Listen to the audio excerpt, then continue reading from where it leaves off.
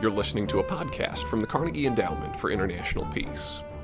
On behalf of the Carnegie Endowment for International Peace, the Asia Foundation, and the School of Advanced International Studies at Johns Hopkins University, I want to welcome all of you to this afternoon's session on the Philippines. I am Vikram Nehru. I am a senior associate in the Asia program at the Carnegie Endowment, and I also occupy the Bakri Chair for Southeast Asian Studies. At the very outset, may I recognize Ambassador Quisha. Welcome, Ambassador. And the topic of today's discussion is going to be on economic and political challenges in the Philippines.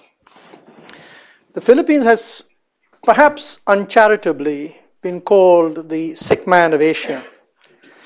But growth has picked up in the last few years. And most importantly, the Philippines economy was able to weather the global economic crisis in 2008-2009. It had a very rapid pickup in growth in 2010, where it recorded a growth rate of above 7%. But then growth last year declined to 3.7%, and many observers now project that the growth rate this year, in 2012, will be between 4 and 5%. But more worrying than growth rates really has been the fact that the poverty rate has not budged, despite the fact that growth in the Philippines has picked up. In fact, despite reasonably rapid growth between 2003 and 2006, the poverty rate actually increased. And between 2006 and 2009, the poverty rate barely budged. So why is this the case? What exactly is the reason why growth rate in the Philippines is not leading to poverty reduction? When the administration of President Aquino, who came into power about 18 months ago or so, his campaign slogan was, "Without corruption, there is no poverty." And the big question, I guess, that we want to ask ourselves today is, what does his administration need to do to accelerate growth and to make it more inclusive and sustainable? And more important than just the what is the how. How should the administration go about this difficult task? And to answer these tough and wide-ranging questions, we have an absolutely outstanding panel here today. We have John Nye, who's the Frederick Bastiat Chair in Political Economy at the Mercatus Center, George Mason University, and is also the Research Director at the Higher School of Economics in Moscow. Bert Hoffman, to my right, who's the World Bank's Chief Economist for East Asia and the Pacific, and previously the bank's Country Director in the Philippines. And here to my left, and a co-sponsor of this event, Steve Rood, the Asia Foundation's Country Representative in the Philippines, and a Senior Visiting Professor on Southeast Asian Studies at Johns Hopkins University. I'm going to ask the three of them to make an initial set of remarks, a very short set of remarks on what they consider to be the chief challenges facing the Philippines. Then we'll have a conversation amongst ourselves, and finally I'll open it up for a discussion with all of you in the audience. John, may I ask you to go first? Thank you very much, Vikram, and thanks for inviting me. The first thing I'd like to sort of say is welcome, and thank you very much for coming. I would like to answer a question I've already been asked 3 times in the lunch break. Yes, indeed, I'm from the Philippines, so hello to all my fellow Filipinos. I also have the distinction of being the academic in the panel, which means I'm absolved from any responsibility for anything I say. Having said that, let me start out by making an observation. The Philippines, being the poorest country in Southeast Asia, would tell us that even if its policy were no better than that of the average Southeast Asian country, should have higher growth rates than its neighbors. That is to say, the country that's catching up should naturally have higher growth rates. It is a sad fact that over the last period, even in its period of relative success, of modest 4 to 5% growth, it still lagged countries that were more advanced, which means it was not only was it not catching up, it was falling behind when we're not talking about having ideal policy. merely having average policy should produce better growth than that of its richer neighbors. Why is that? I speak here now as someone who has invested only a limited time in the Philippines. Many people are more experts in me than this subject. But I come at it from someone who has worked in development and economic history throughout the world. And something that struck me when looking at the Philippines is very glaring. When I looked at the recommendations of NEDA, from this administration, the previous administration, from multiple groups such as the IMF and the Asian Development Bank for the Philippines, overwhelmingly, the policies you see promoted are fiscal reform or raising taxes and infrastructure development. And yet, when you listen to the litany of the problems the Philippines has, everything from poor performance, low productivity, low agriculture, many people abroad, none of these things are addressed by those two major issues. And therefore, I want to bring you back to a basic academic point. All, and I repeat, this is not an exception, all economists who have looked at development across the world, China, and all underdeveloped countries, it's true for almost all mainstream economics from both right and left. It was true for the Krugman report from the early 90s. All point to structural problems as the fundamental problem holding back most poor countries today. What do we mean by structural? Structural is a fancy code word for something very simple. In countries like the Philippines, the bulk of the country is agricultural, poor, and unproductive. A small fraction of the Philippines is urban, commercial, industrial, and relatively more productive.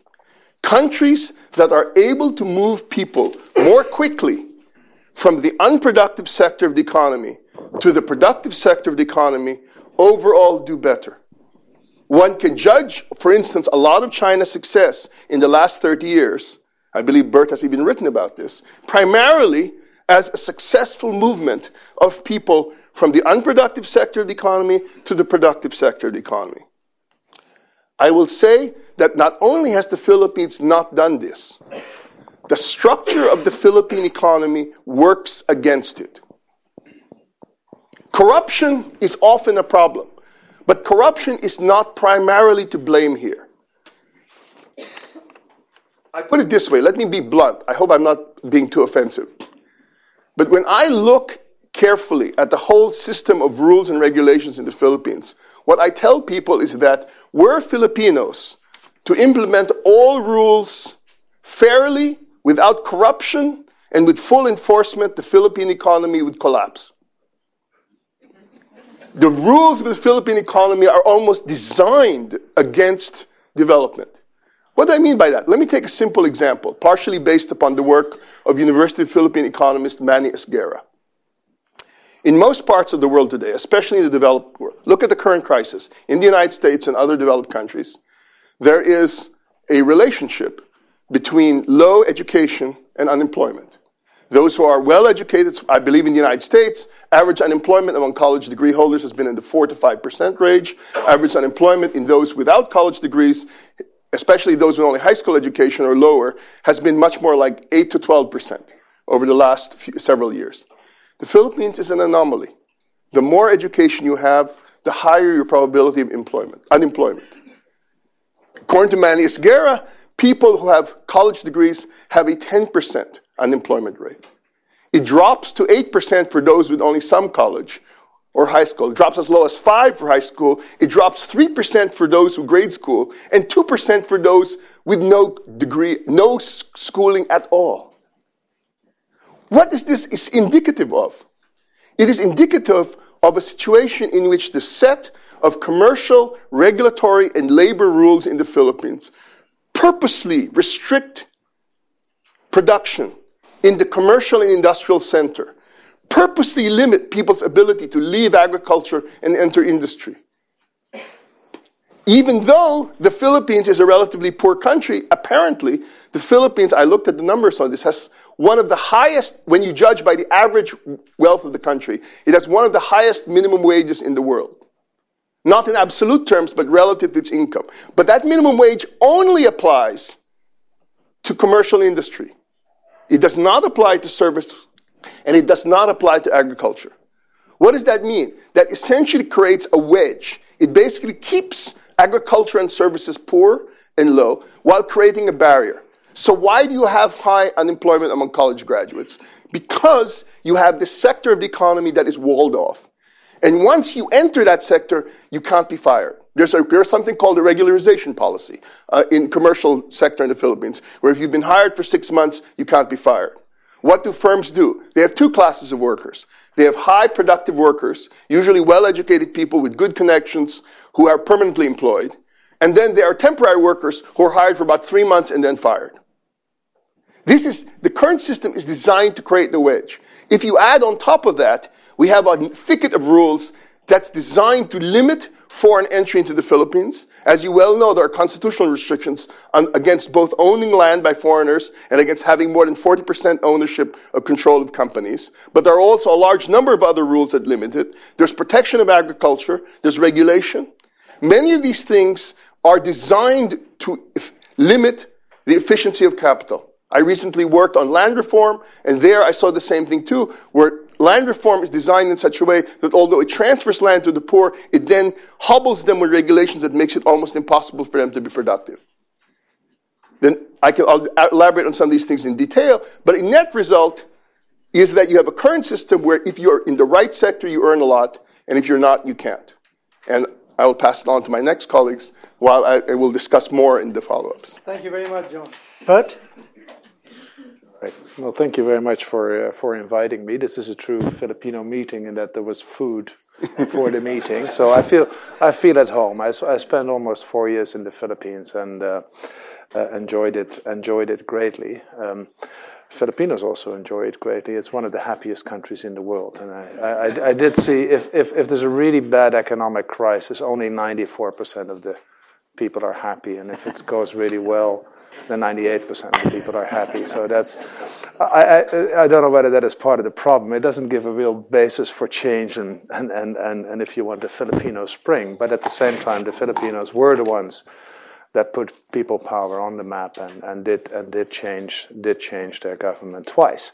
That is by and large, I'm sure that was by and large good, but it does also indicate that one of the factors which has actually been an issue with foreign investors, some of the political instability that is perceived to come from those kind of arrangements.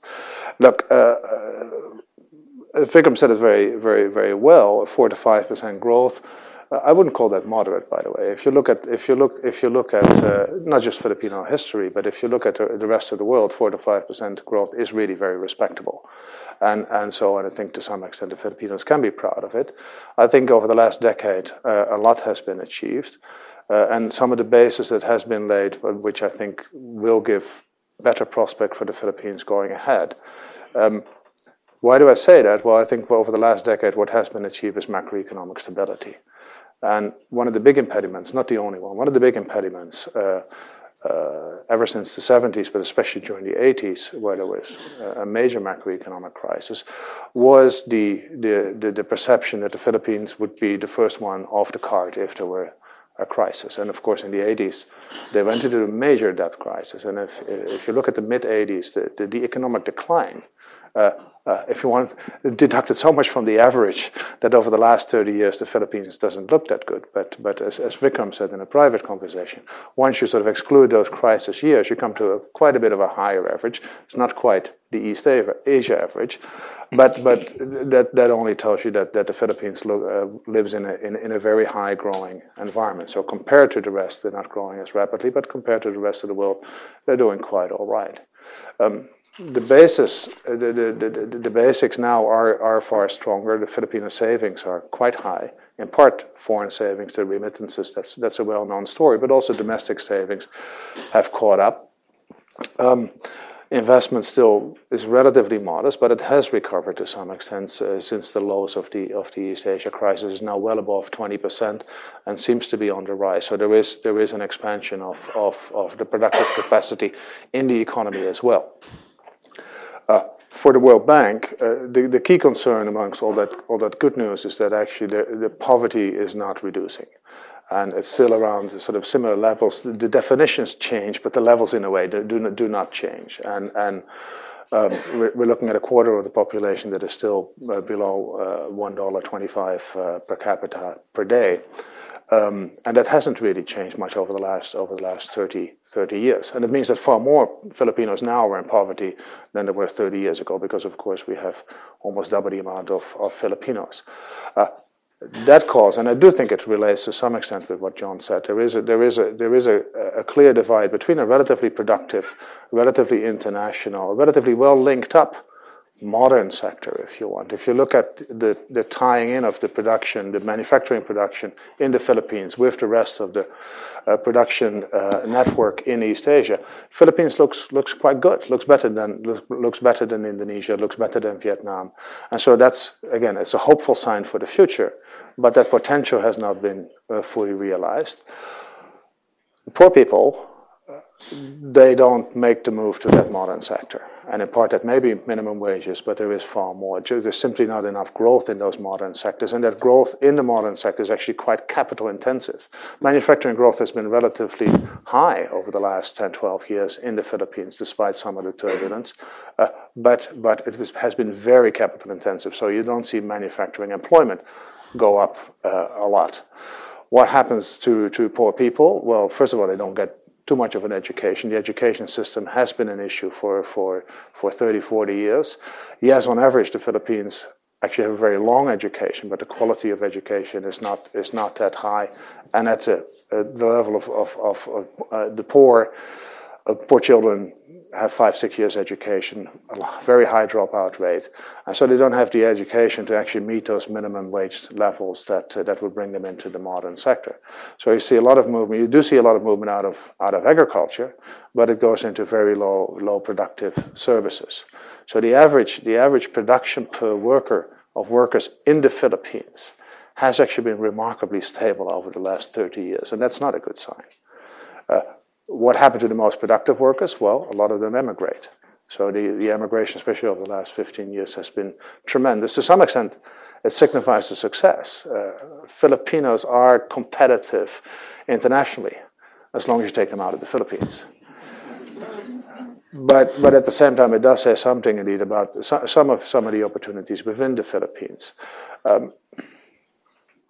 One part of it, and again, I agree with Professor Nye, one part of it is this relatively unproductive, non-tradable sector. Where the tradable sector is fairly open, tariffs are very low, you can import and export basically whatever you want. But the non-tradable sector and the broad non-tradable sector, if you want to establish yourself in the Philippines in the non-tradable sector, not just infrastructure, but also, say, retail sales and others, is relatively unproductive. And that is a burden on the Philippine economy as a whole, because it's basically a tax on your tradable sector as well. So growth in the tradable sector is undermined also by the inefficiencies in the non-tradable sector. And then the dynamics of getting people out of poverty with too little education, with fairly high barriers into the formal sector, is a real barrier. Looking forward, though, one remark, and I'm not the expert, Stephen Root should talk about it, but this is not by accident. This is not that these things happen, and it's just we just need to change it. I think there is a fair amount of interest groups that are there that have an interest in maintaining the situation as is. So why do I think going forward we are more hopeful? That there is actually quite a bit of a boost now in governance reforms in all its aspects. And there's some highlights on anti-corruption steps. That's one. But while I was country director in the Philippines, some of the more groundwork that was going on actually helps in reducing the issue of corruption in the Philippines, which has been a big, and I would say the political corruption rather than the petty corruption that has been an issue in the Philippines, because it protected the sectors that remained inefficient. We can talk more about it in detail, but some of the highlights are quite a sweeping change in state enterprise reforms that went under the radar screen, but it was a major reforms in state enterprise governance under the Aquino government. The second, public financial management reforms have been quite tremendous over the last couple of years. The third, which doesn't sound like a governance reform, but I think it is going to be very important for governance, the conditional cash transfer, which was good for poor people. That's one. But it actually also changed the political dynamics quite a bit in the country. And I think going forward, you have a far more objective political system in place, in part because of the better social programs that are currently being put in place. So going forward, I'm quite hopeful in the Philippines. From the external side, I'm also quite hopeful because even though we can't expect much high growth in the traditional markets of the Philippines, the US, and Europe, but the dynamism in Asia is really very, very high. And the one big factor that I think is going to dominate the whole of East Asia is that China is getting richer. China is getting out of production, traditional, fairly labor-intensive production that it was very good at over the last 30 years. So that opens up enormous opportunities for other countries in Southeast Asia, including the Philippines, that is already quite tied into those production networks. So going forward, I actually see an acceleration of growth because of the improvements that we have seen over the last decade. Macroeconomic stability in the last couple of years, more structural changes, including changes that affect the political economy of the Philippines. Thanks. Thank you, Bert. Steve. Thank you for hosting this up, Vikram. The crowd in the room gives a good example of how much more interest there is in the Philippines these days than previous. I remember giving talks 12 years ago, and it would be a very lonely room. Many of you know, and it's part of the invitation, there's a 2+2 on Monday when the Secretary of Foreign Affairs and the Secretary of National Defense will come here and talk to the Secretaries of Defense and State. And so we thought that this would be an appropriate time to do this as sort of a curtain raiser to the fact that there will be fairly high level strategic dialogue going on. And I understand the President Aquino will be coming later this year on a state visit. So we're trying to get ahead of the curve a little bit. I'm trying to use my time at SAIS, which was a wonderful opportunity for me to try to think through some of the issues. I've been very busy the last 12 years doing peace, prosperity, justice, and democracy in the Philippines. And having accomplished all that, I thought I'd sit back and think about it a little bit. But it does give me a perspective. I've been there 30 years now, and so I remember the debt crises and when we couldn't buy rice and so on. But I've been the Asia Foundation representative now for 12 years, and so in 2001 and in last year, 2011, I did bring delegations from the Philippines to try to explain what happened during the changeover from Estrada to Arroyo and then from Arroyo to Aquino. And both times I got the same kind of question, which was, what makes you think it's going to be different this time? Right? Because, I first heard from Ambassador Hubbard. Is my mic suddenly on? Okay. I first heard from Ambassador Hubbard the phrase, in the Philippines, things are never as bad as you think or as good as you hope, right? But it turns out that phrase goes back to the late 1950s. Okay. But I am a perennial optimist, and some of the reasons that I was going to cite have already been cited by Bert, because these under-the-radar reforms in public finance management and so on have been coming out. So that PCIJ just ran a story, Philippine Center for Investigative Journalism just ran a story within the last couple of weeks about how the Department of Public Works and Highways has been able to squeeze some 30% of cost out of public works contracts. So they were in fact criticized for taking the time to do that so that spending slowed down for a while. But now that they've managed to do it, we're getting more infrastructure for the same budget, which is a nice boost. Whether or not infrastructure is as fundamental as people seem to think, it's nice to be able to move around on roads, airports, and so on.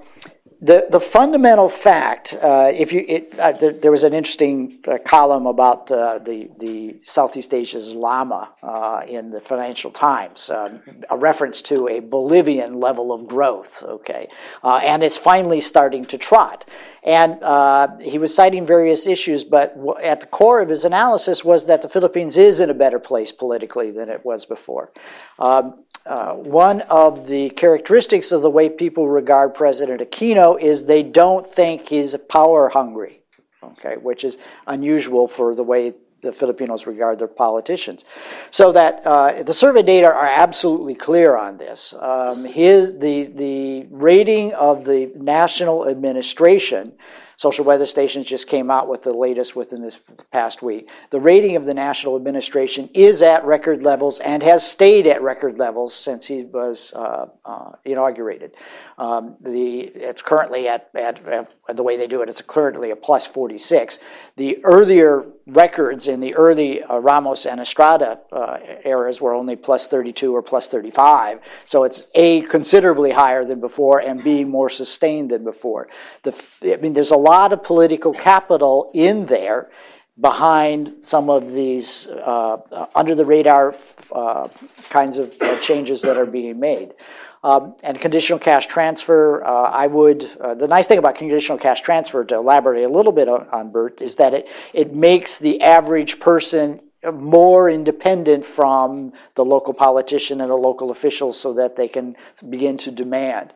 Similarly, the Philippines has accelerated giving urban residents their titles by a factor of 10 over the last year, so that, if you have secure title to your land, you are less susceptible. I just wrote about this in our blog this past week. So that there is hope for fundamental political change. Now, there are many problems facing the Philippines. One that doesn't get a lot of play, although it actually made one of the little paragraphs of the New York Times, is the communist insurgency.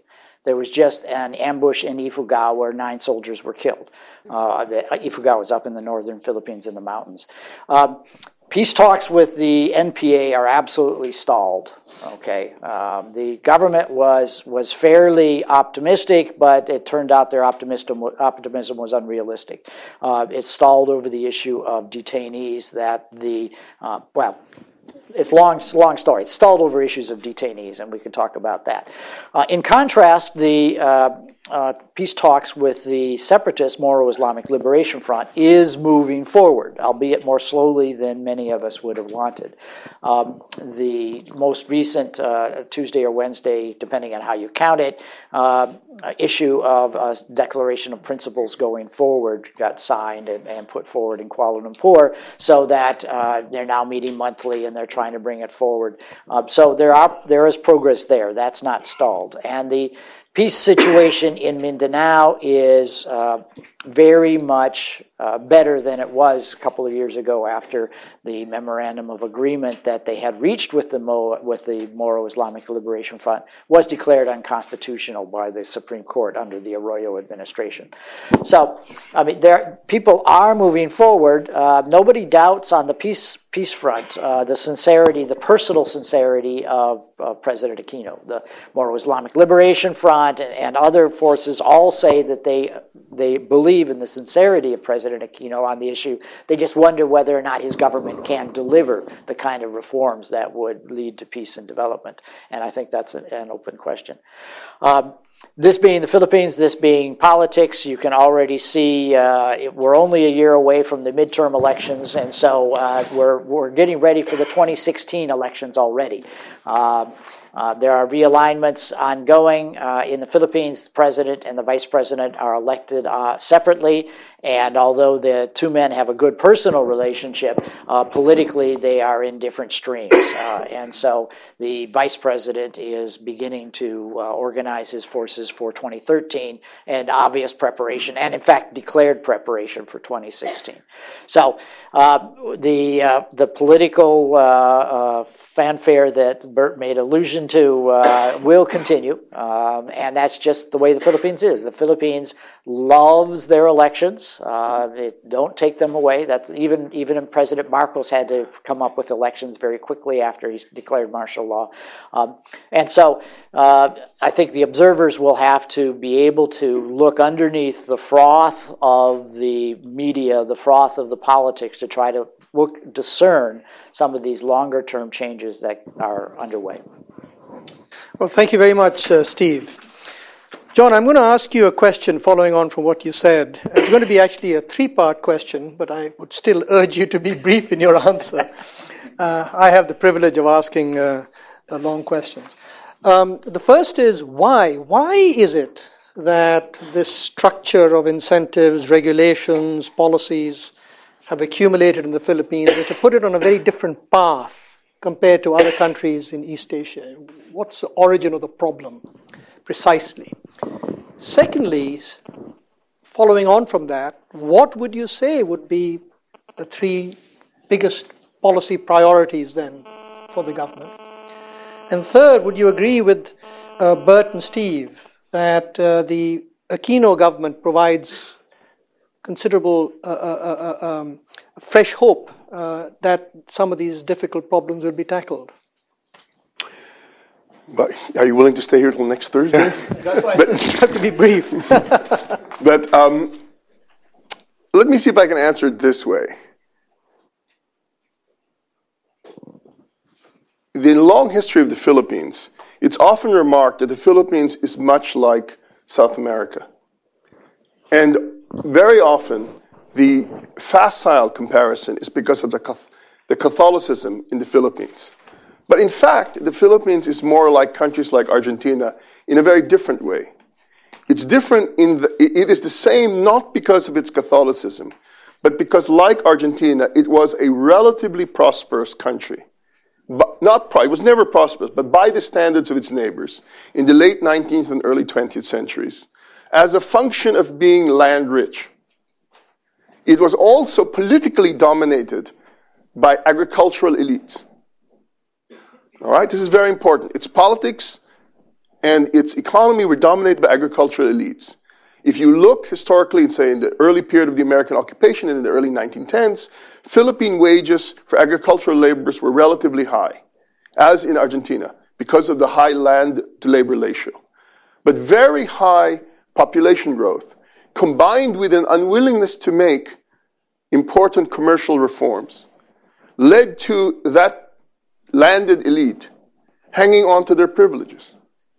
Moreover, the advent of democracy has merely added population to that problem, a populism. That is, ironically, many times the groups that are seen as in antagonism to the elite actually reinforce the elite's power. What do I mean by that? The elite's power depends upon having poor, unproductive Filipinos stay in agriculture. Ironically, many reforms designed to remove that, like land reform, actually reinforce that trend. And if you have a combination of both protection and inefficient agricultural reform, you both strengthen the political power of the elite while slowing down growth. Let me give you an example. The theoretical way that a lot of land reform is supposed to work, at least the way that I teach my students, is that you make a transfer of the land to the poor, and then you allow this new transfer to grow conditional upon a productive and open agricultural economy. That is not how it works in the Philippines.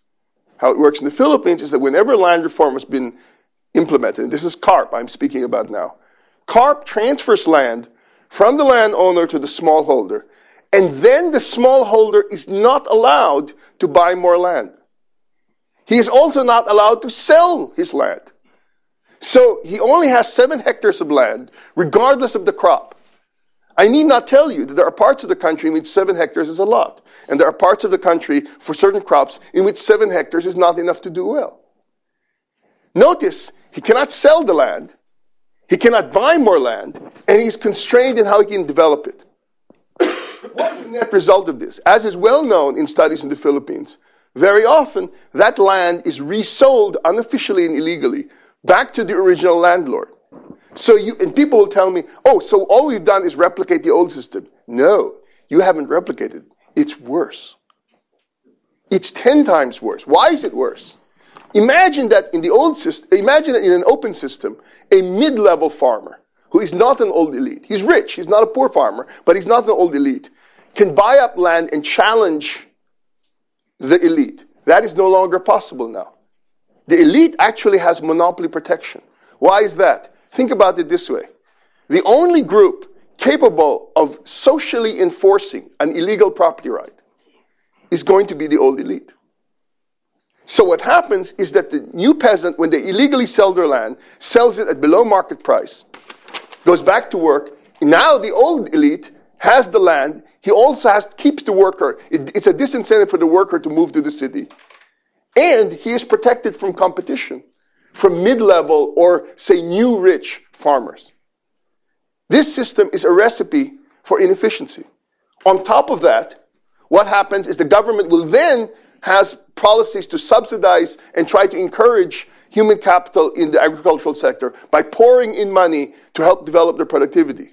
But ironically, the more unproductive they are, the more the demand for subsidy comes. So it becomes a closed-loop political system. Moreover, you have protection against foreign imports. One of the great disasters that the World Bank has written about is the Philippine NFA plan. In order to protect Philippine farmers of rice, the Philippines has a 50% tariff on agriculture. That is the best part of the policy. And I speak as an economist who abhors tariffs. In fact, if it were merely a 50% tariff on rice, it would be paradise compared to the current system. The current system actually requires that, let us say you wish to import rice to the Philippines. A government agency must first determine that rice imports are necessary, and then authorize quotas on the rice on which the tariffs are paid, and then impound those quotas. The government buys it and then stockpiles the rice, and then releases that to selected resellers at the right time. But then if the price of rice is too high, the government has to subsidize the price of rice to prevent it from going up too high. So you have the trifecta of everything economists say is bad, which is you have tariffs, quotas, and regulations all in the same place.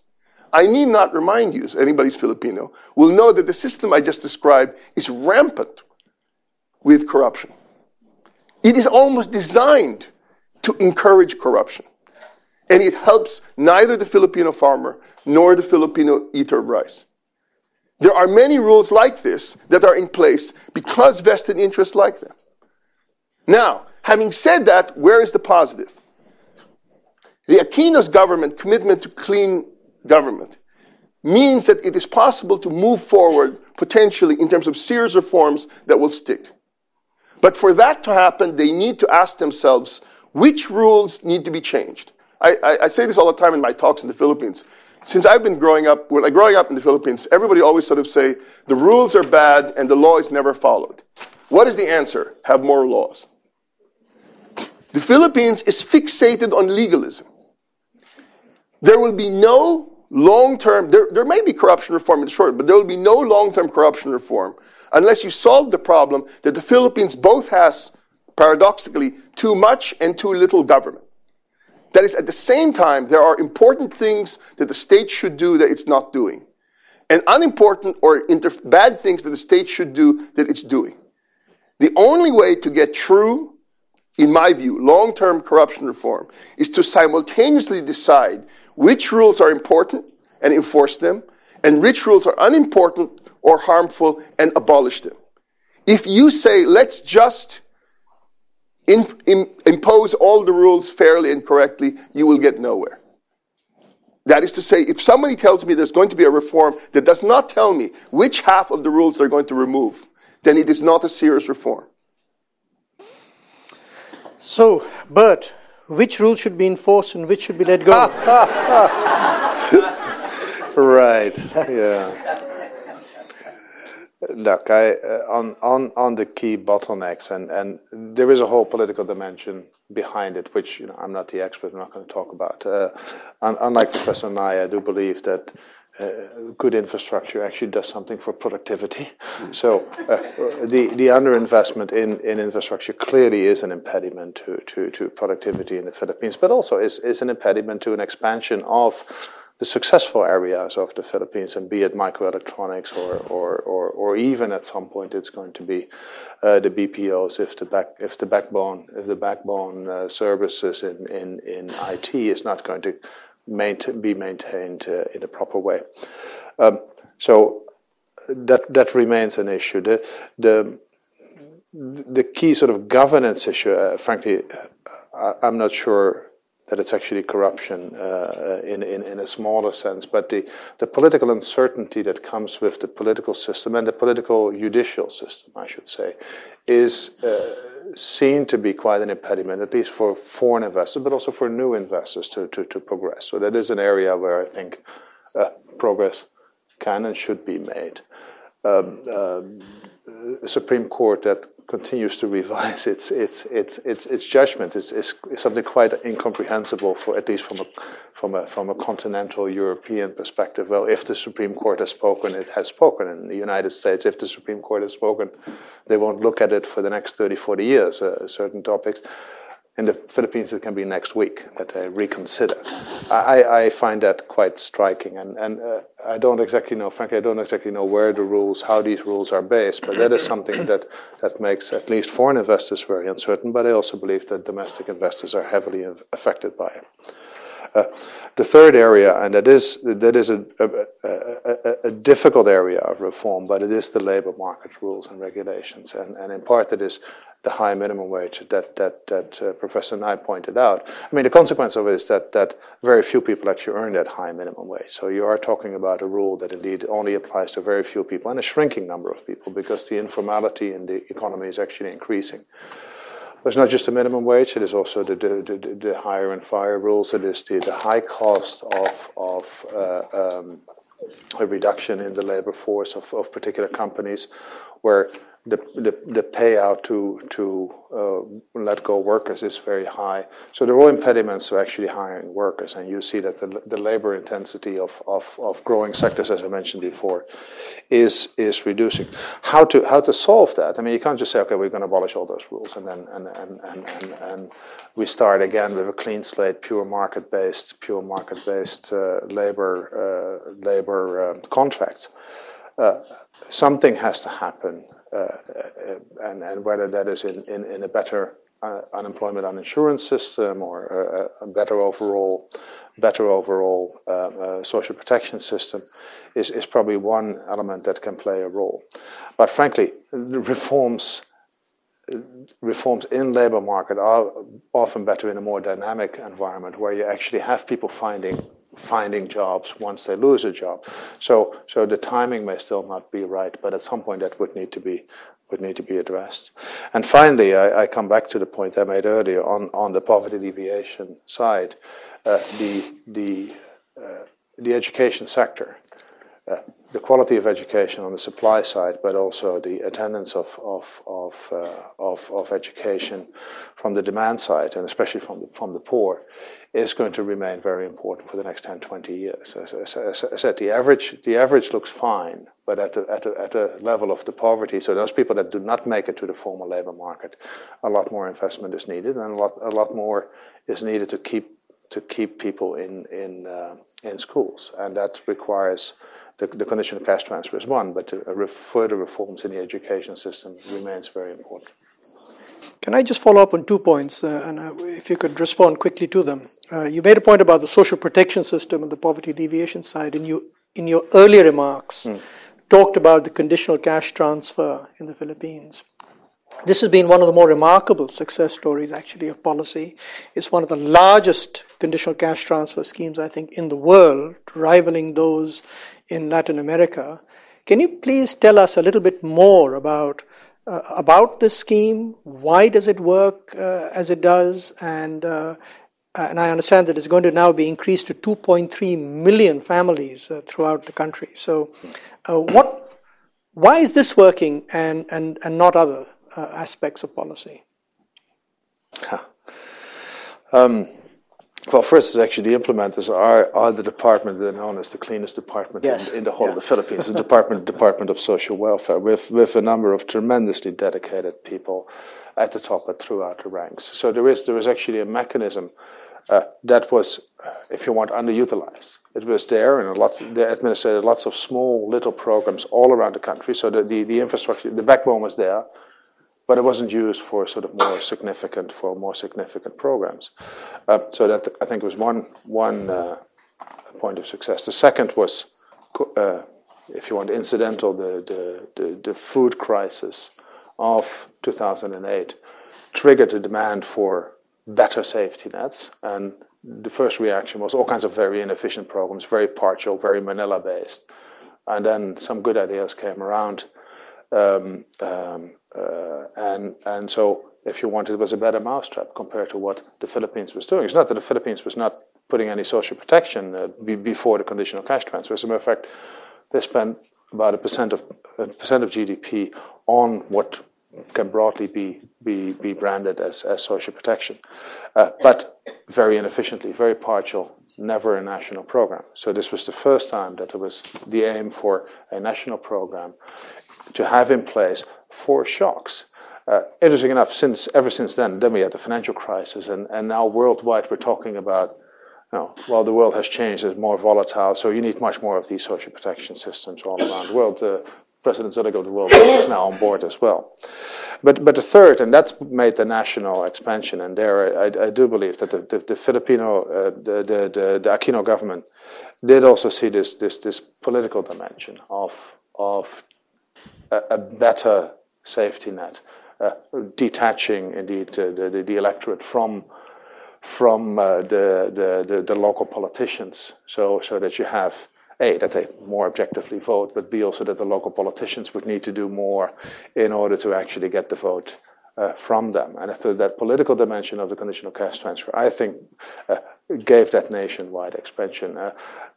The Aquino presidency actually sees sort of a relatively quick end to the conditional cash transfer program. They do anticipate that they want to do more to get all these people out of poverty. Frankly, I hope that it works, but given that a quarter of the population is in poverty, I think a system like this will have to be in place for far longer. If we look at the effects in the countries that have it for much longer, Mexico, Brazil, some of the other Latin American countries, the effects are definitely there. The long-term effects are there, i.e. investment in human resources and education and health. But of course the short-term effect is this poverty alleviation plus then the political dynamics that follow. So I think it's going to be there for a bit longer than maybe the president aims for. But it has very good effects as we see it. Well, thanks a lot, Bert. Steve, I'm going to turn to you and ask you to respond to 2 points, one made by, the same point really, one made by John and one made by Bert. John said that there was a Philippine fixation on legalism. And one of Bert's first recommendations was to sort of rethink the political judicial system, the way you put it, Bert. What role does the judicial system play in the Philippines?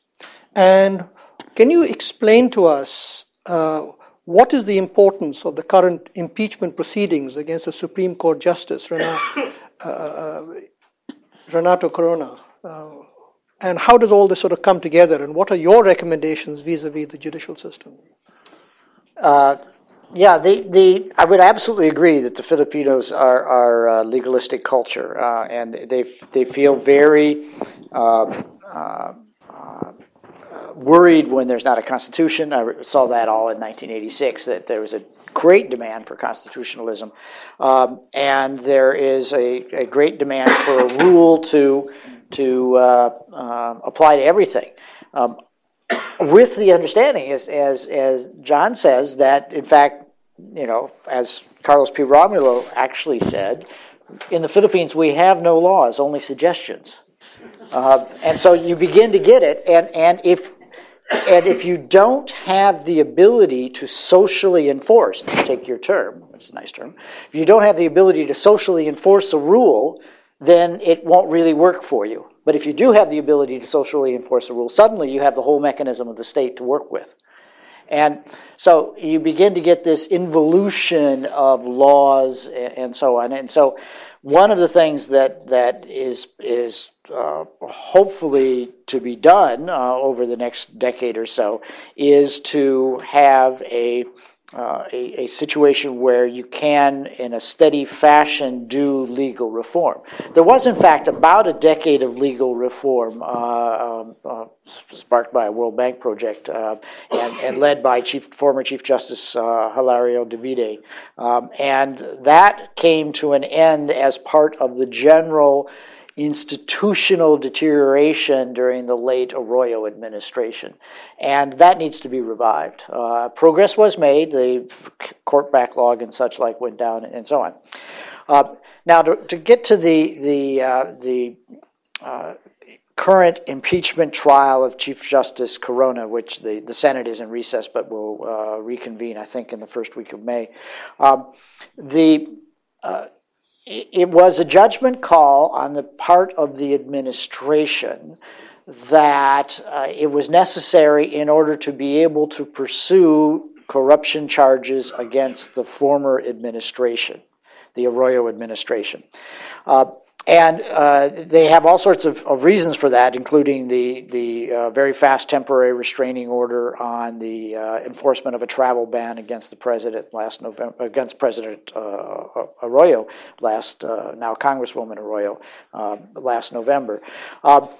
And so they decided they had to move. This was after, remember, the Supreme Court struck down a truth commission. His executive order number 1 was an attempt to do this, to get around the fact that the ombudsman, the prosecutorial arm of anti-corruption, was an Arroyo appointee. Then the Supreme Court held up the impeachment movements against that ombudsman, although she finally resigned and was replaced. And then they started considering whether or not the indictment against former President Arroyo was going to be legal, because of the fact that the Commission on Elections and the Department of Justice had a joint task force to look into electoral fraud. And the Commission on Elections, being an independent commission under the Constitution, they were going to attack that constitutional question. In short, there was a number of procedural obstacles to what President Aquino felt was his anti-corruption drive that come out of the Supreme Court. And some of the charges in the Supreme Court have to do with the flip-flops that Bert is referring to, the fact that changes in rulings would happen very rapidly under very mysterious circumstances. Is there a timeline for this process? What is the end result? When is the end result going to? The end result should be out before the reconvening of Congress for the next session in July. That is, when Senate comes back in May, they should finish it. And the senators all say they will. And I'm not going to ask you where they're going to come out in the proceedings. That would be unfair. I told him not to. Okay, I think we've had a fantastic set of comments from the panelists, which have laid out the groundwork, some really interesting ideas, in fact, some different proposals as well. Let's open it up to the audience. So when you do ask your questions, please state your name as well as your affiliation. That will be very helpful. And try and keep your questions short so that we have enough time to cover as many questions as possible. Ambassador. Well, first, let me thank you. First of all, let's get a mic to you, Ambassador. I just wanted to express my appreciation to Carnegie Endowment for you, Vikram, and to the Asia Foundation. So, Steve, for holding this forum on the Philippines. And I want to thank the panelists, Professor John Nye, Bert Hoffman, good friend, and another good friend, Steve Root, for your comments and suggestions. But let me just focus first on the comment about, say, agriculture. It's true that there are structural reforms, not just in agriculture, but in other sectors that have to be addressed. But let me also point out that this Arroyo administration has been in office for 22 months. And the fact that there's been a focus on Aquino administration. Glad somebody else does that. I might lose my job. This Aquino has been in office for 22 months. The focus on anti-corruption and good governance has yielded some very positive results. Take, for example, the importation of rice. At one point, we were the biggest importer of rice in the world during the Arroyo administration. And it was 2008 or something. And we, in fact, drove up the prices of rice to the highest levels. Under the current administration, the Secretary of Agriculture is saying that by 2013, 2014, we will be self-sufficient in rice. Because, the NFA is no longer importing the kind of the level or the volumes of rice that they were importing under the Arroyo administration. And that was because there was so much money to be made on the importations of rice. So just by that, in fact, I think 2011, there was a very large, very significant reduction in the importation of rice. And the Secretary of Agriculture, in fact, is optimistic that this year we may not even have to import any rice. And if we have to, probably a small amount, and by 2013 we will be self-sufficient. So that's one example. Another policy reform is in education. The K-12 program, several administrations attempted to make the change from a 10-year cycle to a 12-year cycle. They failed. And finally, because of political will, the Aquino administration has now been able to to implement the 12-year cycle. We were one of only 2 countries in the world that had a 10-year cycle in education. So finally, we've gotten out of that.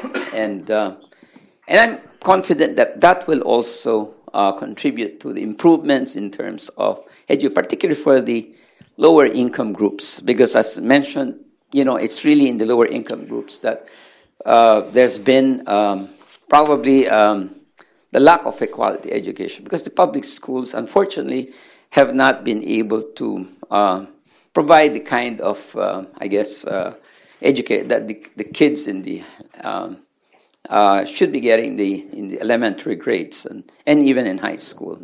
So in a short span of 22 months, I think there have been a number of significant reforms that have been. Now, the conditional cash transfer during the Arroyo administration, the first, I think, 2 years that it was implemented, the budget was roughly about $7 billion.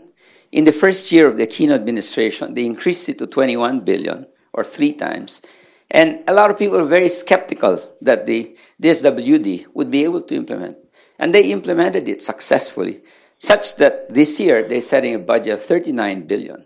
Now, I agree that that should be temporary and that should not last for too long. And this is why the president is really focusing on job creation. What he'd like to do is to be able to create jobs in the Philippines, because he also realizes that we have over 9 million overseas Filipinos. And the challenge to the government is to create jobs in the country. So I think what has been accomplished so far is quite significant in the short time that the Aquino administration has been in office. So just wanted to add those comments. Thank you. Thank you very much, Ambassador. Very, very useful. Yes, please, one gentleman at the back. Thank you very much. One sec. Just get a mic to you. My name is Mike Kellerman. I'm with Xinhua News Service. A question about the upcoming U.S.-Philippines summit, which is kind of a big deal. The U.S. administration appears to be tilting its military presence in Southeast Asia and in the southeastern portion and the Philippines area. And as I recall, the military presence of the U.S. was cut back quite a bit, but under the Obama administration, they apparently want to increase it. Could you guys talk a little bit, and this is for any or all of you, about this upcoming summit between the U.S. and Philippines and why it's so important? What are the issues at stake here, please? This is one thing. The economy is very interesting. This is one thing, though, this may have a little bit of news. So can you pontificate, please, on that topic? Thank you so much. Thank you very much. Let's take a few more. There was a lady, I think, at the back who had raised her hand. Yes, please.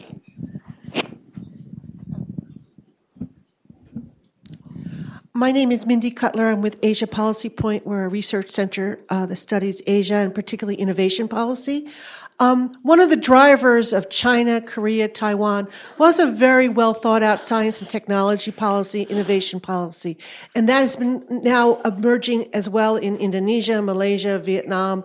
What is the Philippines? Do they have a science and technology policy, innovation policy? And all the countries that I mentioned now have science and technology agreements with the United States. I'm embarrassed to say I don't know the situation with the Philippines. Thank you very much. Let's take one more question. Yes, please. This a lady there. Yes. Hello, this is Yan Ying Chen with Hong Kong Phoenix TV. I want to know that I know China now is the third large trade partner with Philippines, and then given this is recently controversial issues in South China Sea, so I want to know that will be any friction between these two trade partners afterwards, and then that for the South China Sea there are lots of abundant petroleum and gas within that area, and how will we wet this resource to Philippines' economics?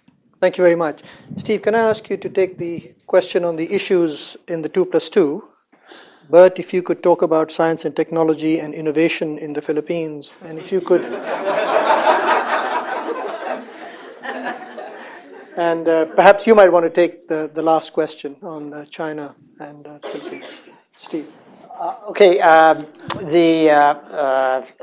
was hoping that nobody would ask that question so that we could find out the answer on Monday or Tuesday, but I'll have to go out on a limb having put myself in this situation.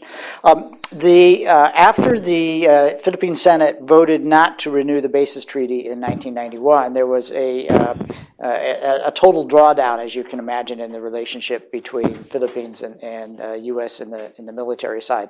But that has begun for some time now. There's been a visiting forces agreement that has allowed exercises. So there have been regular Balikatan exercises, annual, and those are the ones that just concluded at the last couple of weeks, where they had various sea-based and also emergency response issues that they were training on.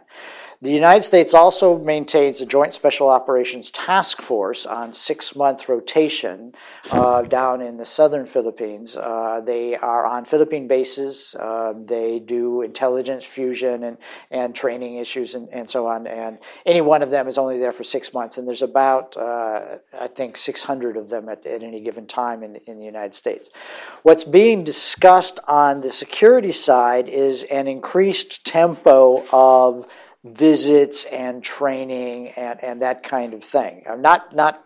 Not U.S. bases or anything like that, but rather whether there can be, for instance, increased surveillance flights over the West Philippine Sea, whether there can be logistics arrangements that would allow for the more rapid deployment of the United States forces, whether or not joint training on humanitarian and disaster response can move forward and the like. So that's sort of on the security side. On the diplomatic side, there has been a fair amount of interaction between the United States and Philippines on the issues of the West Philippine, South China Sea, depending on how you're talking about it. And the United States has made it clear that they do not take sides on the issues of territory, but they do want to, A, make sure it's peaceful, and B, ensure the freedom of navigation in that sea. So that is definitely going to be a discussion. And just to sort of respond a little bit to the later question, the Philippines doesn't want this to become the focus of Philippine-China relations. There's lots of other stuff going on with China. The president went there, had a very successful commercial visit in October or November last year. So they want that to continue because China is obviously an important trading partner and, in fact, is providing assistance to the Philippines. So they don't want it to be the world against China or taking sides, but they do want to talk to the United States, their treaty ally, about what are some of the issues in that sea and how might respond. And quite frankly, as a footnote, and Vikram and I have discussed this a little bit, what is the role of ASEAN in this? Because the obvious answer is you need this to be multilateral, whether that is ASEAN or the UN Tribunal on the Law of the Sea or something like a regularized process rather than a bilateral or a trilateral issue, because that doesn't help anybody. Thank you, Steve. Bert? Well, I'm going to have to disappoint you. I don't know that much about science and technology policy in the Philippines. I do recognize that a number of countries in the region have been very successful, especially Korea, especially Japan. China is now clearly going in a similar direction. I think the Philippines is still 1 or 2 steps back, and one of the important elements of science and technology policy that I did look at is the higher education system, and especially the university system. And there I believe that there has been quite a relative decline. I mean, all Filipinos do tell me that in the 50s and 60s, everybody came to the Philippines to get educated. The state university system has since then basically went through a relative decline. In part, we have observed that if you want the focus of budgetary resources has been less than optimal. And now there are so many state colleges that if you want the limited resources of the budget are now clearly spread out too thin. So one of the things that we, and actually Professor Nye and I, we have been thinking about is that there's a real opportunity for reforms in that area to restore some of the center of excellence or create some of the center of excellences in the Philippines on particular areas where the Philippines has a comparative advantage in its production structure, and be it on IT-related services, which is an obvious one, but also the electronics industry, or for that matter, agriculture industry, building upon a stronger university system and then having the center of excellences in those areas in which the Philippines can compete would be a very good way forward. But it would require quite a bit of reforms in the university system. So that's all that I know about the science and technology system in the Philippines. Thank you, Bert. John? The question about it is twofold, about the relationships between Philippines and China, and also the problems of disputed lands and the potential for very large petrol and other natural resources there. I think those two are related in unfortunate ways. I think the inevitable part is that the Philippines and all of Asia will have a lot to do with China. That is to say, it's impossible to imagine economic development without greater trade and without greater cooperation and commercial exchange with China. For that reason, we know that if there's a struggle over natural resources in parts of, say, the Spratly Islands or such, it will be a distraction. Indeed, in some ways, I hope there's no oil and gas there at all. Why do I say that? Some of you may have heard the term the resource curse. It's well known in the economics literature that countries which have particularly weak institutions are often harmed by oil and gas. That is, many of the most oil-rich countries in the world are often among the least willing to reform their economies. And many of those, the Asian tigers particularly, have grown with minimal natural resources. And in a country like the Philippines, my view is that, one, if there really is a bonanza in oil and natural gas in those areas, you know that is going to be a major foreign policy struggle. We know that that's going to lead to conflict between the Philippines and China that is going to spill over into productive areas of business. Moreover, it's going to be a distraction from other parts of the economy, and there will be huge incentives for politicians of all kinds to get their hands in there to grab those resources. Hence, rather than worry about improving the economy, it will be like literally, instead of working, it will be like being told, there's a room there with gold, but we're fighting over who gets to open the door first. And all resources and all legal and social and political means will be made to exploit that room, which will do more probably to enrich a few people than really help the country prosper. I've never seen any evidence that a sudden shock of natural resources for what is a relative, as a country in difficulties, suddenly makes an enormous difference. And one that is disputed with a much more powerful partner is even more likely to lead to conflict because it's going to spill over. I would like to comment on the issue of China as a subset of a greater issue of jobs. One of the things that's often remarked is the problem of overseas Filipino workers, which are a huge number of people, and it's a large part of foreign reserves are due to remittances. I argue that there is no way to create more jobs unless the Philippines is more open to capital, both local capital and foreign capital. And they must find a way to do that. What do I mean by that? Let us say that tomorrow, some country, insert any country you want, were to propose opening up a series of factories in the Philippines. And their conditions they would pay no taxes to the Philippine government. They would employ 50% foreign workers. They would have all foreign managers. And they would flout all Philippine rules in exchange for a very high rate of growth. The government would laugh at them. I tell them, yes, but somehow if we take those Filipinos and move them to those factories abroad, it's okay. In fact, it's worse.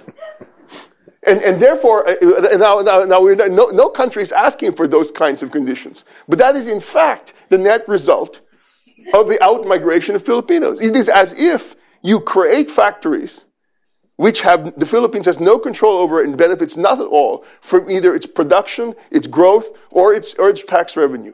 In contrast, the actual system in the Philippines heavily restricts foreign workers, heavily restricts foreign managers, heavily restricts foreign investment, and imposes all sorts of regulatory and tax barriers.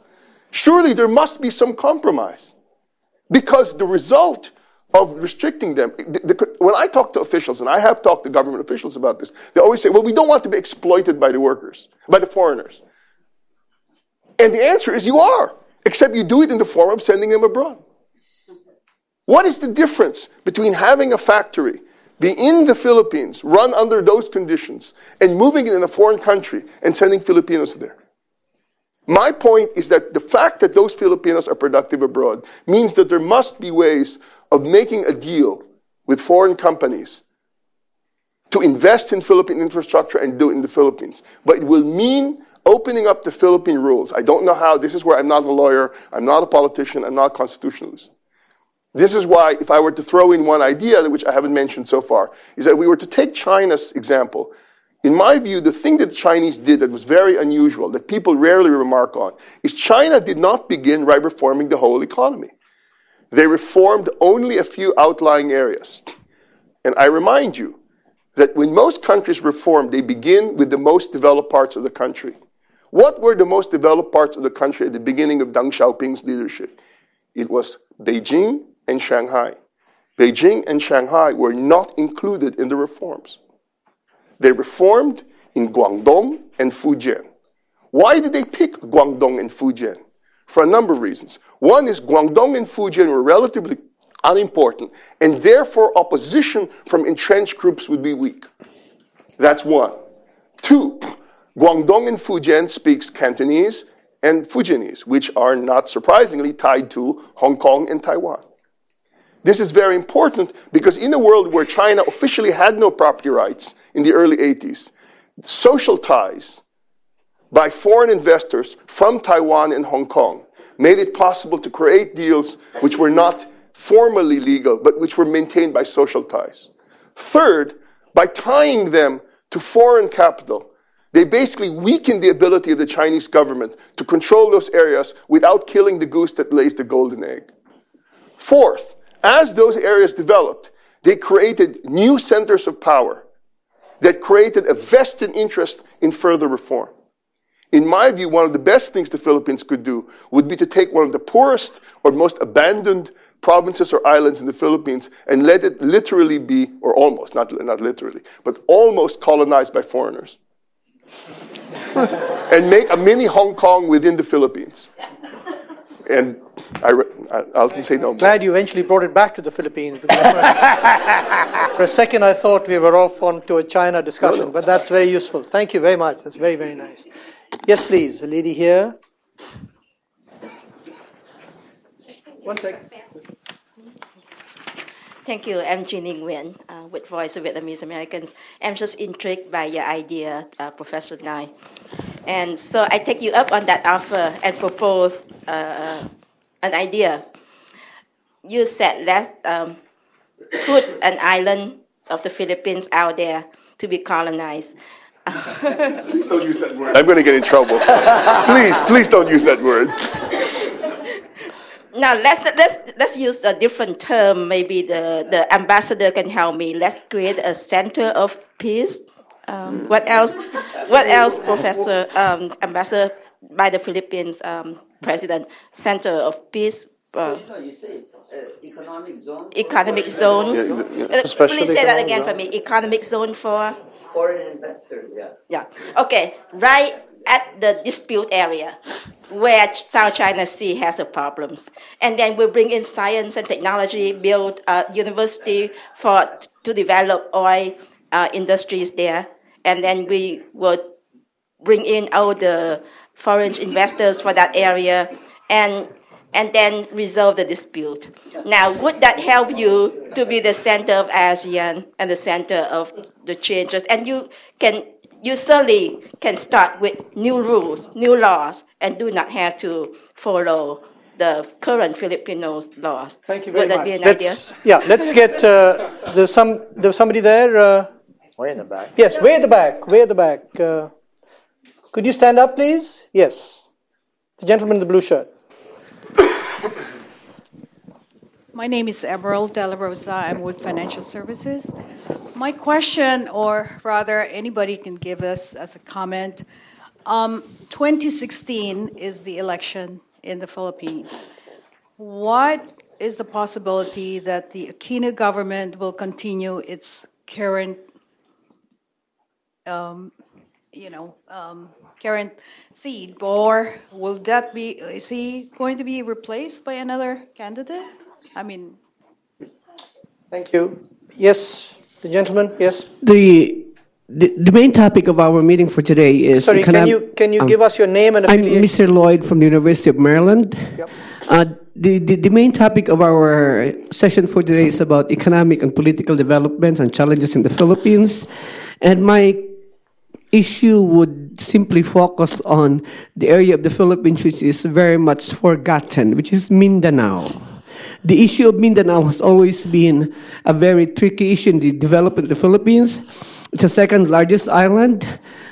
It's the breadbasket of the country where most agricultural products are made, but somehow development is very slow in Mindanao to the extent that CPP, NPA, MNLF, and MILF, secessionist movements, Muslim groups, or rebel groups, or whatever groups are really pestering the country, and it eats a big portion of the national budget. Now, my question is, what is the Aquino program for the development of Mindanao in the most comprehensive sense? Thank you. Thank you very much. Let's start with the last question, actually, if you don't mind, and then we'll move backwards through the other two. Steve, can you perhaps respond to the Mindanao question? Yes, the gentleman from the University of Maryland is absolutely right that Mindanao is the Philippines' land of promise, and it has been racked by war of various kinds, and that's most of my briefings actually have to do with that, since it's one of the things that I focus on.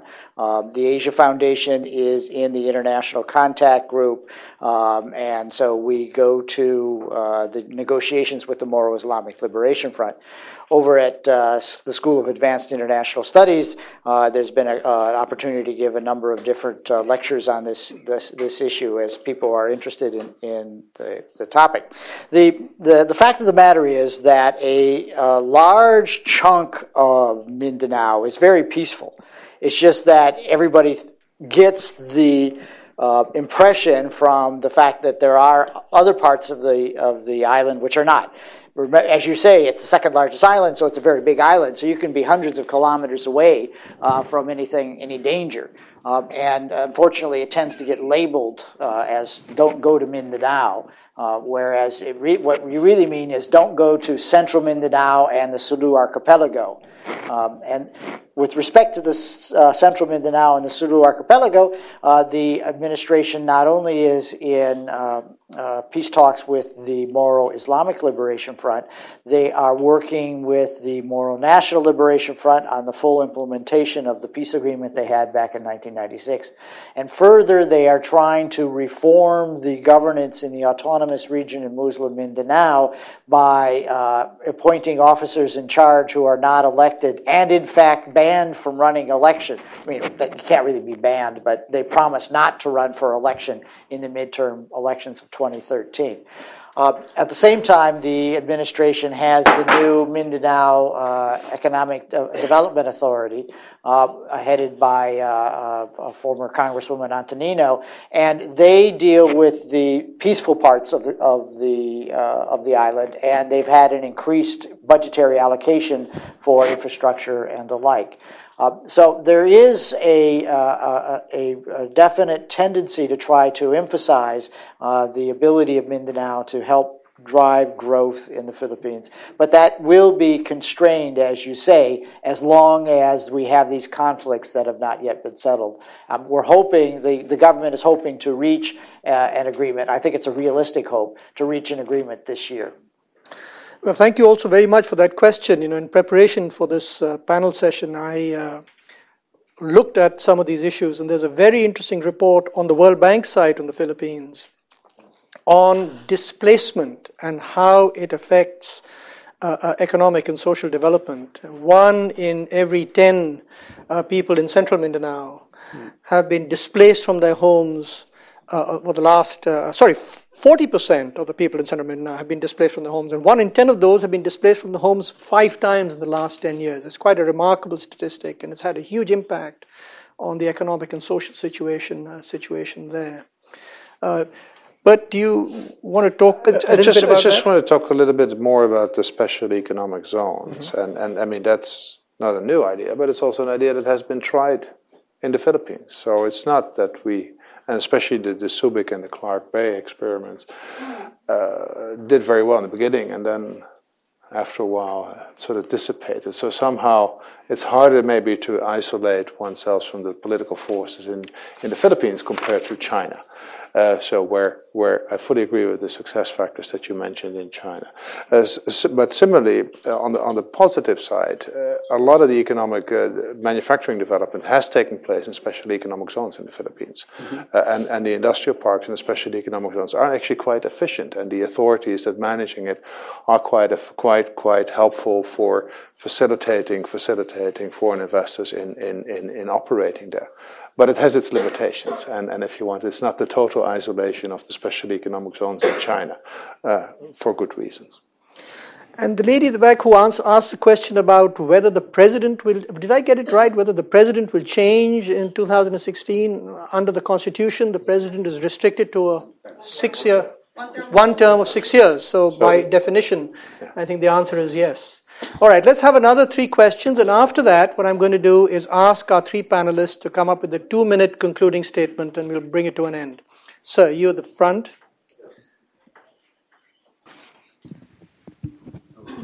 Thank you. I'm Greg Rushford. I'm here on assignment for foreignpolicy.com to write a column about the Philippines, picking up on President Aquino's comment that they no longer want to be the sick man of Asia.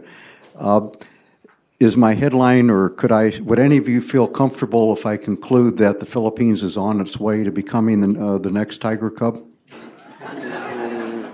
I think we'll ask all the 3 to respond to that. It's very interesting. Yes, right at the back, gentleman at the back.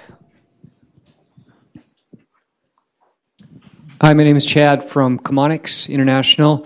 I was curious about the ASEAN future from your perspective on the economic. The impact of which sectors do you think will benefit most from the ASEAN integration in 2015? Which are most threatened, given that structurally the Philippines is not as competitive as a lot of the ASEAN members? Thank you very much. It's actually quite closely connected to the first question, as it happens. Yes, sir. There's been a lot of talk about dealing with the established political interests, and that makes... Introduce yourself, please. Oh, sorry. Aaron Hanswitz, George Mason University. But it makes me wonder, because we've been very concerned about good policy, how resilient is good policy to a leadership change? Are we going to see reversals if there's a change of leadership? How long can they last? Yeah. All right, thank you very much. Actually, those are pretty broad questions. One on whether the Philippines can become the next tiger economy, and whether that could potentially be linked to the ASEAN Economic Community slated for 2015. And secondly, whether policies can be reversed. Are policy reforms irreversible? Let's start with you, John, and then you, Steve, and finally Bert. John. I'd say it has a lot of potential to do more, but I am agnostic about whether those steps are being taken. The first stage of controlling the corruption, I think, is very important. But the second stage, in terms of showing openness, genuine, dramatic openness to new investment, I think I'll wait and see. Anything on the implications for specialization as a result of further integration? I won't have something to say about that, but I guess I will say something about the political system. I think this is a long-term problem in the Philippines, that in some ways, the irony is that the democracy in the Philippines is among elites, in the sense that it is competition, but competition among elites. It's almost as if it cycles among elites. And I think one of the issues, therefore, has to be that there has to be a truce. There must be a way for the different factions that lead the Philippines, regardless of who's in power, to have a compromise. Unfortunately, like it or not, one of the things I fear is attempts to stamp out all bad practice in one administration will merely be seen by the opposition as an excuse for retaliation when they're in power.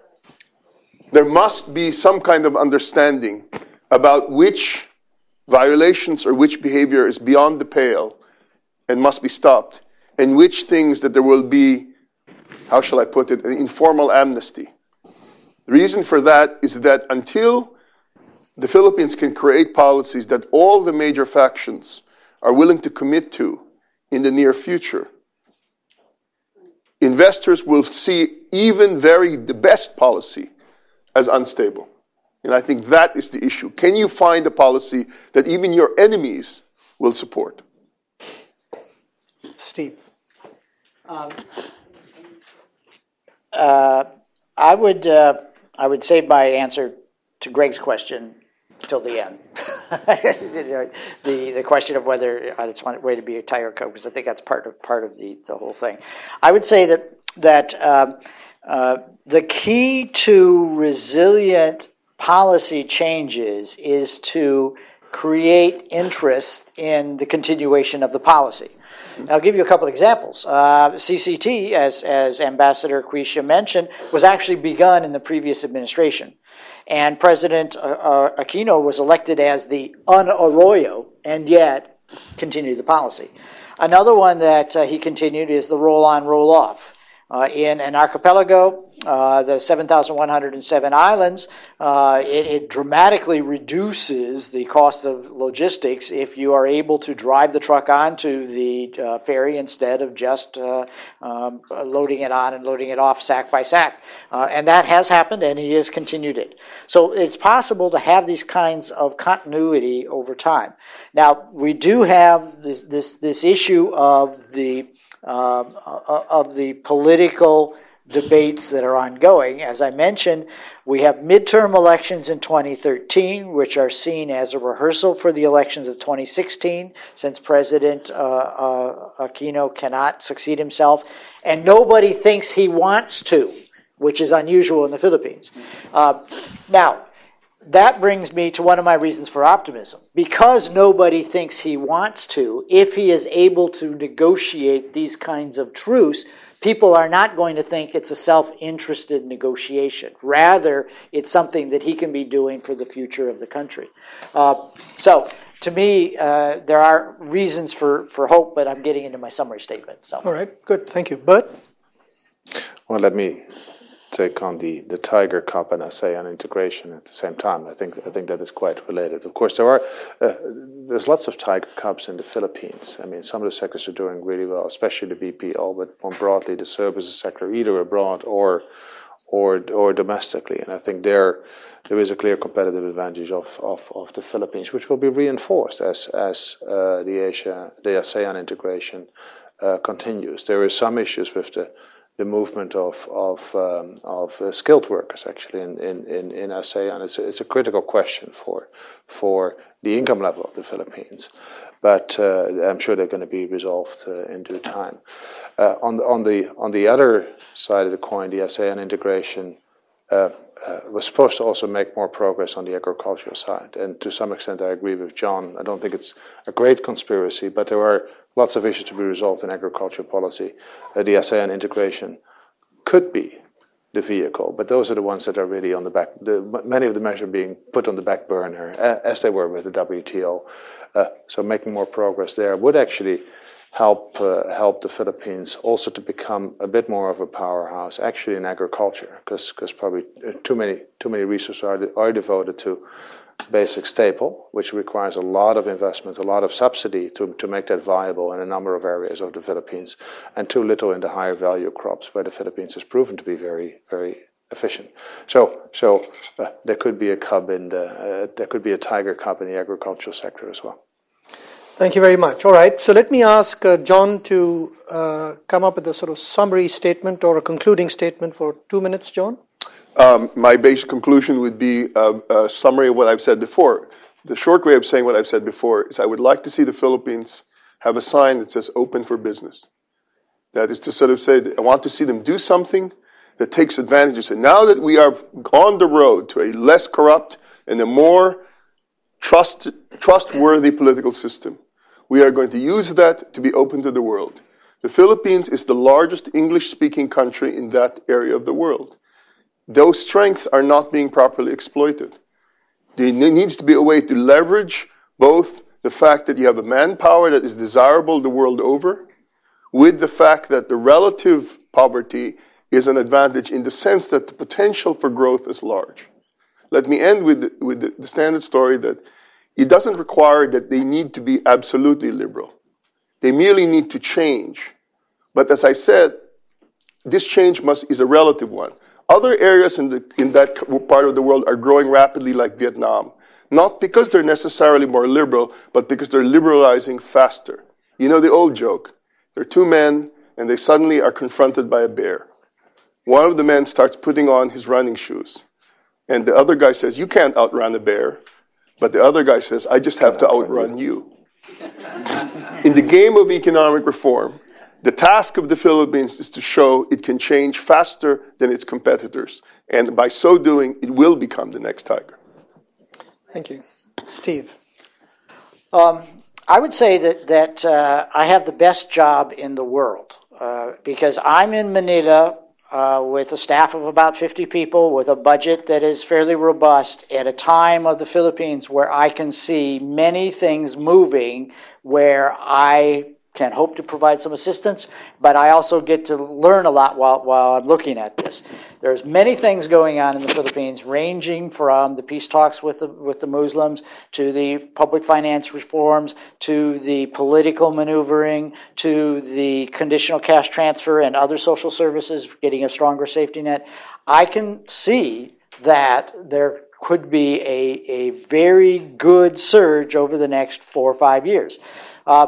I would also bring out the Philippines as trying to become more outward oriented. The Open Government Partnership hasn't been mentioned here, but it's an example of how the Philippines wants to put itself on the world stage and hold itself open to the world and open to standards that other people can see of whether they're getting more open, whether they're able to achieve the promises and their work plan. The work plan's up on the web and you can find it out.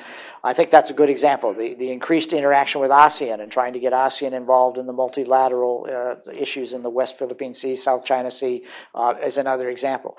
So there's a lot going on in the Philippines. Coming back to the question whether that momentum would continue under a new administration, I think will be one of the central questions of the 2015 and 2016 as we get close to the new administration. But in the meantime, I'm excited to be there, to be some of the people pushing things forward, and to be a participant with Filipinos in this attempt to make a new Tiger Cub. Thank you. Bert, you have the last word. Well, it's an outbreak of optimism on the panel. John seems to have become positive. It's infectious. So, I mean, I repeat my respect and appreciation of what the Philippines has achieved over the last 25, 30 years, where they had to come from a very deep macroeconomic crisis and then had to go through a phase of democratization, were hit by the Asia crisis. And so then over the last 10 years, achieving this macroeconomic stability as one basis for success is quite remarkable and important. I mentioned before that I see little tigers already growing in a number of sectors, and that there is a certain political dynamism that I think is going to help the Philippines progress more rapidly than in the past. I just want to give one example, which I found quite striking, because I do believe that economic dynamism in the end is also important for that economic reform. So when I first came to the Philippines, which is now about 5 years ago, I met with the BPO sector, which was 1/3 of the size that it is now almost. It's growing very, very rapidly.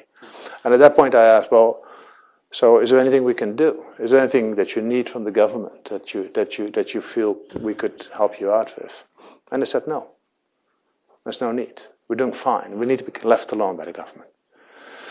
3 years later, they came to us and they said, well, actually, we're running into constraints. We're running really into constraints with the education sector. We know you're engaged in the education sector and a couple of other areas where really we feel that we can help, we can use some help. And so we organized a forum on BPOs and the success of it and what further needs to be done. But that's a key driver for further economic reform. So a very successful, internationally very successful sector, frankly, dominated in part by the old names of the Philippines. But it doesn't matter.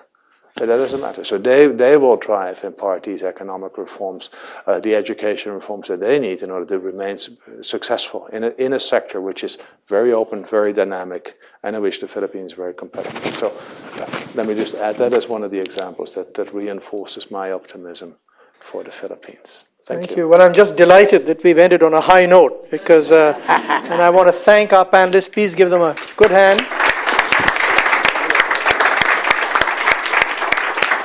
And I want to thank all